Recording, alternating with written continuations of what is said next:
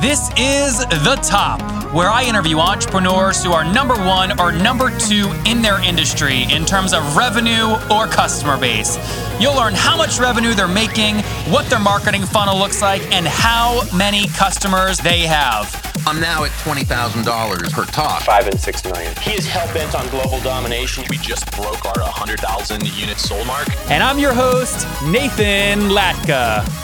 Okay, Top Tribe, this week's winner of the $100 is Rick Siegmund. Rick Siegmund, brick and mortar business. That is his focus. So congratulations, Rick. If you guys want to win $100 every Monday on the show, in order to enter, simply subscribe to the show on iTunes now, and then text the word Nathan to 33444. Again, text the word Nathan to 33444. Top Tribe, you're listening to episode 315 of The Top. Coming up tomorrow morning, you're going to hear from John Bowen. He's the secret financial consultant to Silicon Valley's wealthiest, richest, and most powerful. You're not going to want to miss it. Top Tribe, good morning, everybody. Our guest this morning is Jess Butcher, and she's a co-founder of Blipper, the world's leading mobile visual browser, currently enjoying rapid international growth as one of the most promising unicorns on the global tech scene. As CMO, that is Chief Marketing Officer, she's led Blipper to 60 million app downloads in less than 5 years and with a blue chip client roster. She's the recipient of numerous awards, including Fortune's Most Powerful Female Entrepreneurs and BBC's Global 100 Women. Jessica, are you ready to take us to the top? Absolutely. Looking forward to it. Let's have some fun. Okay, first things first. What is Blipper and how do you make money? Okay, so how we talk about what we do has sort of transitioned quite a bit over the last 5 years, but your summary just then was very, very apt. We refer to ourselves as a mobile visual browser. What that means is we harness very sophisticated computer vision and image recognition technologies now to effectively be able to recognize anything in the physical world around us through the eye or camera of the smart device and immediately recognize it and translate it into a digital content experience. So think search without words. Tell us how this is, Jessica, tell us how this is different than augmented reality. So augmented reality is fascinating, and we're very well known for that as a technology. That is obviously the business of putting content as if in the real world. So overlaying the camera's view of the world with enhanced content. So sort of recreating ruins or having bubbles that appear that point your direction in one way or the other. And we do a lot of that because that's a really exciting application for things like brands and media owners to bring their physical world assets to life in a very fun and visual way. But where we're diversifying now is into making the image recognition actually more the primary tech, because how you then deliver information off that visual recognition doesn't have to be floating as if on that physical thing. It could simply be a sound file that plays that is an audio guide to the piece of art that you're looking at, or could be a web link that opens up immediately that enables you to buy that handbag that you've just seen the person next to you on the train modeling. So we're enhancing the content applications of what we can do with that visual recognition, and AR is a big part of that, and it's something that our brand and advertising partners, which, by the way, is our main monetization source right now, they love AR. So Jessica, give us an example of how you're working with one of those guys. So a number of different ways. So, for example, we've worked with Pepsi and Coke. We've worked with them to turn their products, their bottles, their cans interactive. So as a user, what that means is you would see a can, perhaps during the World Cup, the Football World Cup, and it would say, "I'm interactive, blip me and bring me to life." And what you then do as a user is you open up your Blipper app on your phone. You simply look at that can, and right in front of your eyes, you don't take any pictures, right in front of your eyes, the can jumps to life.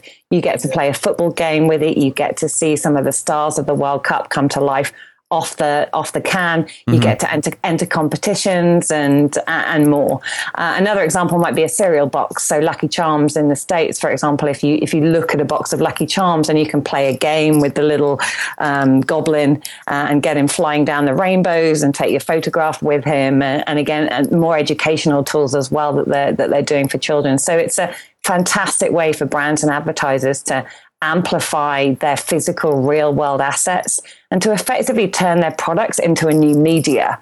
And this is game changing for them. Well, yeah, and this space, Jessica, is so brand new. Even to my listeners, it's probably a bit abstract, but virtual reality, augmented reality, and more importantly, how are people going to use that tech to deliver value to the world, which is really where I think Blipper, you guys are coming into play. And look, I think the total funding is raised, $99 million, something like that?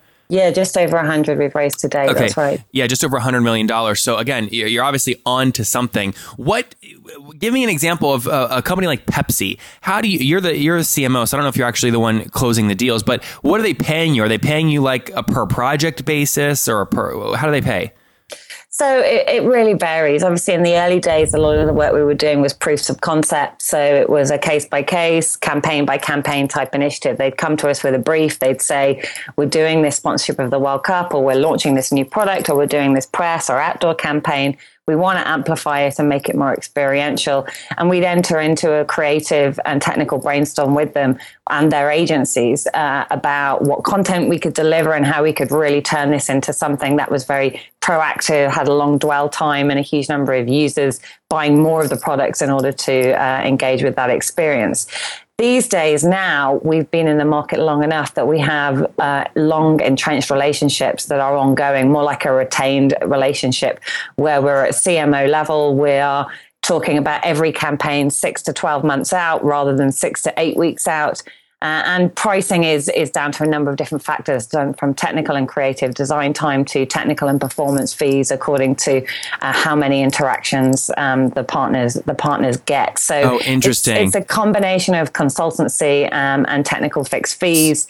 So Jessica, hold on. I want to stop you real quick because I want to break that down. So let's role play here. Let's say I'm Procter. Are you working with Procter & Gamble?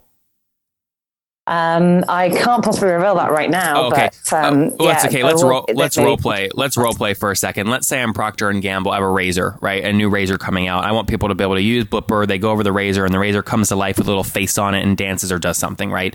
So you're starting from scratch. In other words, give me a sense of like the kinds of contracts you're closing. I mean, are these highly scalable kind of $10,000 per month, or are these like 10 million per year, full on like agency work plus execution plus adoption kind of contracts? Well, as I say, it's really case by case. It used to be that we were looking at 5-figure campaign by campaign deals that we were working on. We're now looking at 7-figure retained relationships that are across a whole portfolio of products for large brand owners such as Nestle and the Procter & Gamble's of this world. It really, really depends on how in depth and how entrenched we are with their teams and how closely we're working with the agencies as well, because we prefer the agencies to be doing a lot of that creative work. Yep. For our product and our business to be scalable, we kind of don't want to do all the stuff that isn't our bread and butter. We kind of have done that in the past in order to demonstrate best practice and to build beautiful, beautiful experiences that we think do showcase the tech well. But increasingly now we're getting the agencies to do more of that and training them in those skills. And of course, there's huge revenue opportunities for them in that, so that we can just do the technical mapping of that So content. Jessica, what would you say on an annual contract, the average deal sizes you guys are working with? Obviously, you can't talk about a specific client from confidentiality reasons, but what's an average?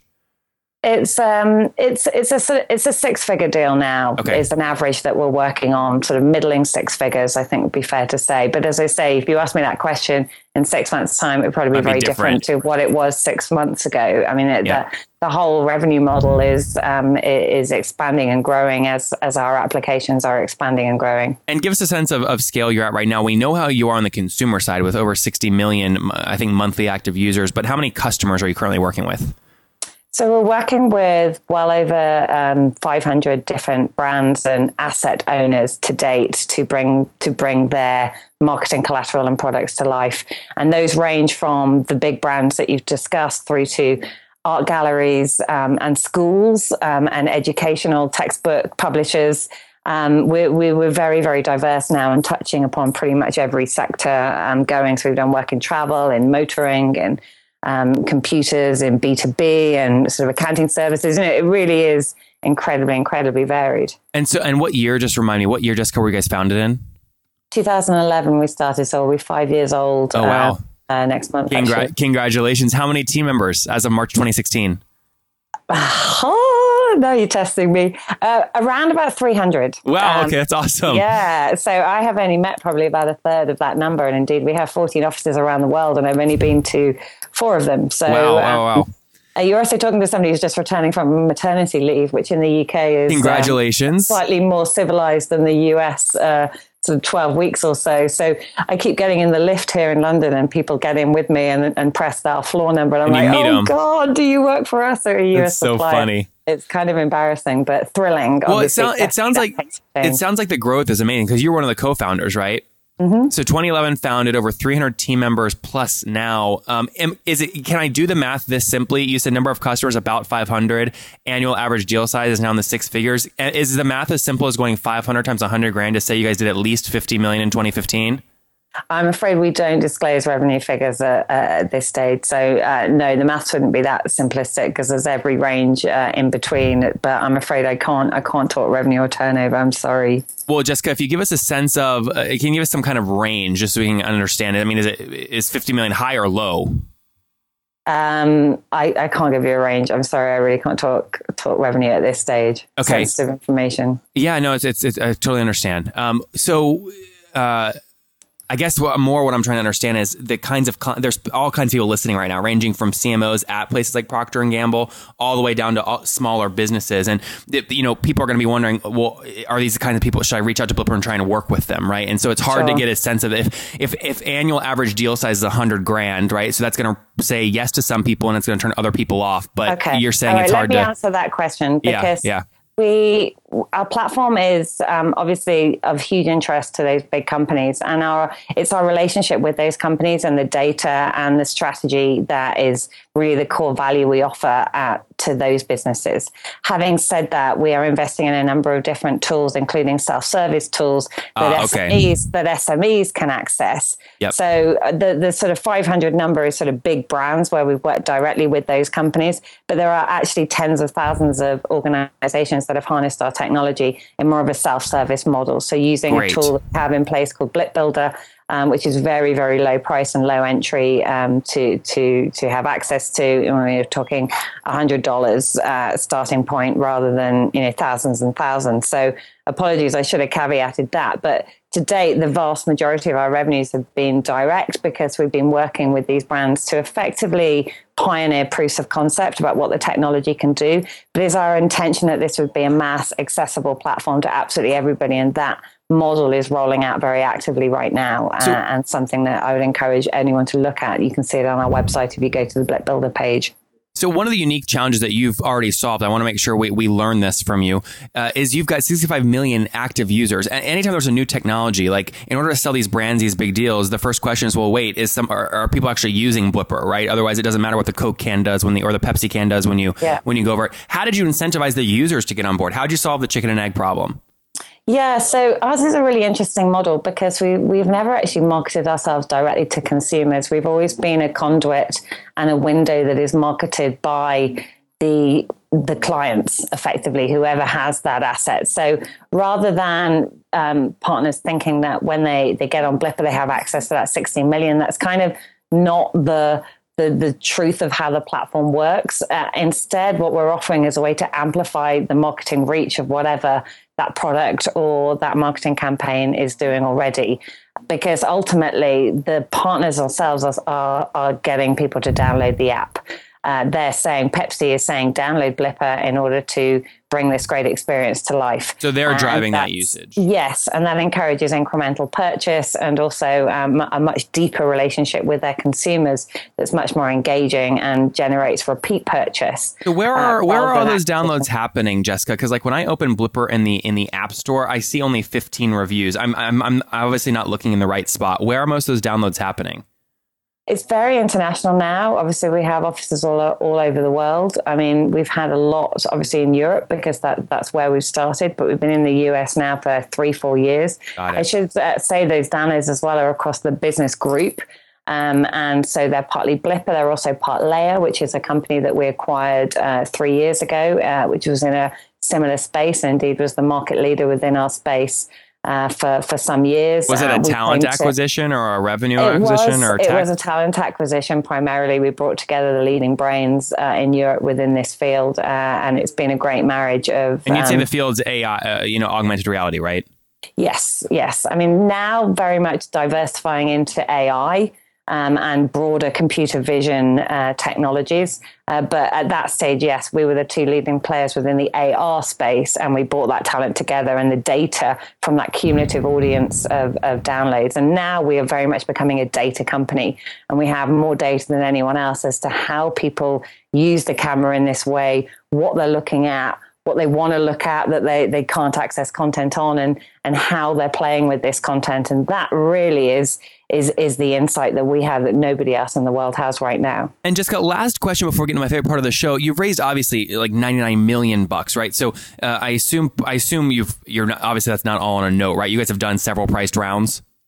So that was a Series D. So that was our fourth round that we closed last month. That's right. So once you obviously get into the VC world, and I mean, I'm guessing at a minimum, there's a 1x liquidation preference, but sometimes you see even harsher where there's 3x liquidation preferences, which means, you got to sell the thing for at least $100 million or go public before co-founders or any common stock see any return. What's your guys' vision for this long term? What do you want to do with the business?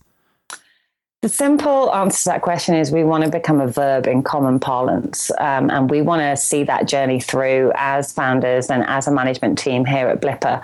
We're certainly not looking to sell. We're not in the market for an acquisition. We, as co-founders that started this business, will not be happy until to blip is a word that is as commonly known as liking on Facebook or Googling something or tweeting. I love that. Become a verb. That's the goal. Yeah, and we're nowhere as far as that just yet. We have a brilliant reputation and great awareness amongst the marketing communities, amongst advertising, media professionals and brands. But as of now, we haven't yet had that consumer cut through. And this is a big and very exciting year for us this year, where the technology is transitioning into this visual browser where we're turning the whole world on, rather than just the interactive assets that our clients have worked with us on.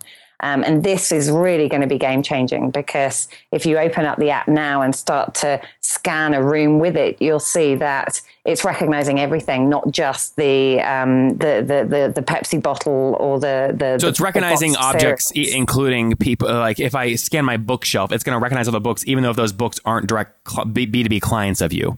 Absolutely. And now it's doing so right now with the brain of a kind of 4-year-old child. It's going book, car, boy, girl, plant. But the next version of the app will be so much more sophisticated. It will say, well, that book is Captain Corelli's mandolin, and that car is a Jaguar, and that plant is actually a tulip flower.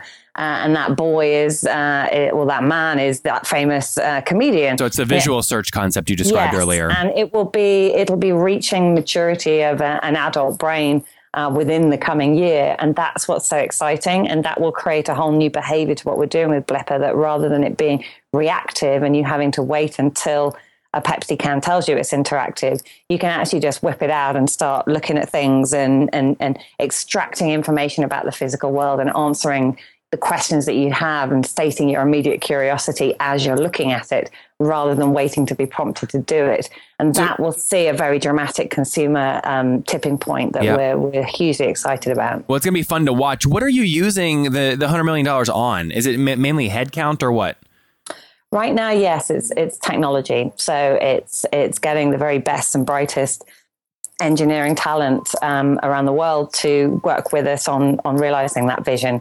And alongside that, it's building great consumer stories and obviously marketing the proposition, following the tech being ready and with each iteration of the app hitting the app stores. So it's a costly investment, but it's one that we're midway through and very, very happy with how that's developing. Well, Jessica, before we get into my favorite part of the show, if people want to connect with you personally online and watch this journey as you develop your baby into a baby brain to a human brain, where can they follow you?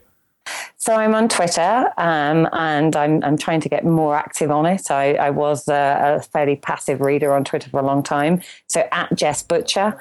I'm also on LinkedIn, and Blipper.com also has a huge amount of information about what we're doing and is kept up to date. Our blog is very recent, and at Blipper, Our Twitter handle is where we talk about issues within our space and obviously tech developments that we're rolling out at any one time. Okay, Top Tribe, do not forget your chance to win $100 right here on the podcast every Monday. It's very simple. You just subscribe to the show on iTunes, and then once you've done that, text me to prove that you've done it. My number is 703-431-2709. Subscribe now and text me to enter. 703-431-2709.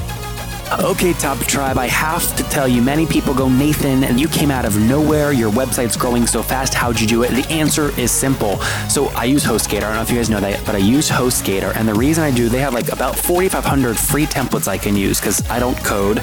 They've got a great e-commerce plugin. And guys, I bug the heck out of their support. They've got 24/7 support, which I love. So what I've done is I've worked with them. You guys know I make great deals. If you go to HostGator.com/Nathan, you can sign up, get your own domain for 30% off and a 45-day money-back guarantee. Okay, again, I make great deals for you guys. Go to HostGator.com/Nathan to grab that now. Awesome. Well, Top Tribe, we will link to all of that in the show notes at nathanlatka.com/the top 315. Again, /the top 315. Jessica, it's now time for my favorite part of the show. My heart is beating. Sometimes I sweat during this segment because I love it so much. Tell me, do you know what time it is? What time it is? It's the end of the workday. I'm a new mom. I'm tired. I want to go home. Jessica, it's time for the famous 5, the rapid fire questions. Are you ready? Okay. Number 1, favorite business book? As a marketer, anything by Seth Godin. I'm an absolute fan, and everything he says is like nectar to me. So Seth Godin, his whole works and his blog. Next, is there a CEO that you're following or studying right now? I was fortunate enough to meet Aaron Levy when I was out on the West Coast a couple of years ago. And I love him, his ethos, his philosophy, and the culture that he's building within his company, as well as obviously the huge success that Box.com is enjoying. So Aaron Levy, although personally I follow a lot of female entrepreneurs as well, I find reading other female entrepreneur stories very, very inspiring. And I harness my network and really work it here in Europe as well, because I think it's so important that we provide role models for the next generation. So important. I think we need more females in entrepreneurship, and you're a shining example of that. So that's one of the reasons I was thrilled that you were able to come on the show. Number 3, Jessica, is there a favorite online tool you have, like HostGator? I'm really boring. For a bleeding edge high-tech technology business, my go-to tools are LinkedIn and Twitter. Awesome. Twitter for news and insight and keep me informed because I'm following all the very best people. And LinkedIn for being able to get me effectively to anybody that I can potentially do business with in one form or another. So they're my first apps that I open in the morning whenever I have any downtime. Next question. You're a new mom. You're building this business. You have, 300 employees, 100 million raised, 65 million monthly active users. Yes or no? Are you getting 8 hours of sleep every night? No. No. Okay. I wish. I know. I've just quickly add to that. I heard was it Randy Zuckerberg who said there's 5 things an entrepreneur can have, and it's work, family, friends, sleep, and exercise. You can only pick 3. And I pick work, friends, and family. There you go. That's a good model to live by. Last question, Jessica. Take us back to your 20-year-old self. What do you wish that she knew? I wouldn't be very polite. I would say to her, fake it till you make it. Stop being so cautious and just get out there and pretend that you're making it and then you do. I think that's great advice. Well, Top Tribe, there you have it. Fake it till you make it. Pretend like you're doing really well and then you will. That's the secret to life. From Jessica, somebody that I think everybody needs to follow. Leading female entrepreneur, over 100 million raised, 65 million monthly active users, and a super high-tech bleeding edge technology blipper. Jessica, thank you for taking us to the top. Nathan, it's been a pleasure. If you guys enjoyed Jessica today, go back and listen to Salim Chowdhury from yesterday. He just sold his software company, Skillbridge.co, to TopTool. But why'd he sell? Top Tribe, I love giving away free money. I feel like Oprah giving away cars, and I have something special for you today. How many of you have heard our super sharp guests talk about success they've had with Facebook and Google Ads? Well, all of you listening right now, yes, if you're listening, you get $100 in free AdWords. Here's how you get it, okay? Again, thanks for listening. Get the free $100 from Google, right, when you sign up with my website host provider, HostGator. Go sign up now to get your free money. HostGator.com/Nathan. Again, that's HostGator.com/Nathan. Okay, Top Tribe, I'll see you bright and early tomorrow morning. And don't forget, before you listen to any other episodes, subscribe on iTunes right now for your chance to win $100 every Monday.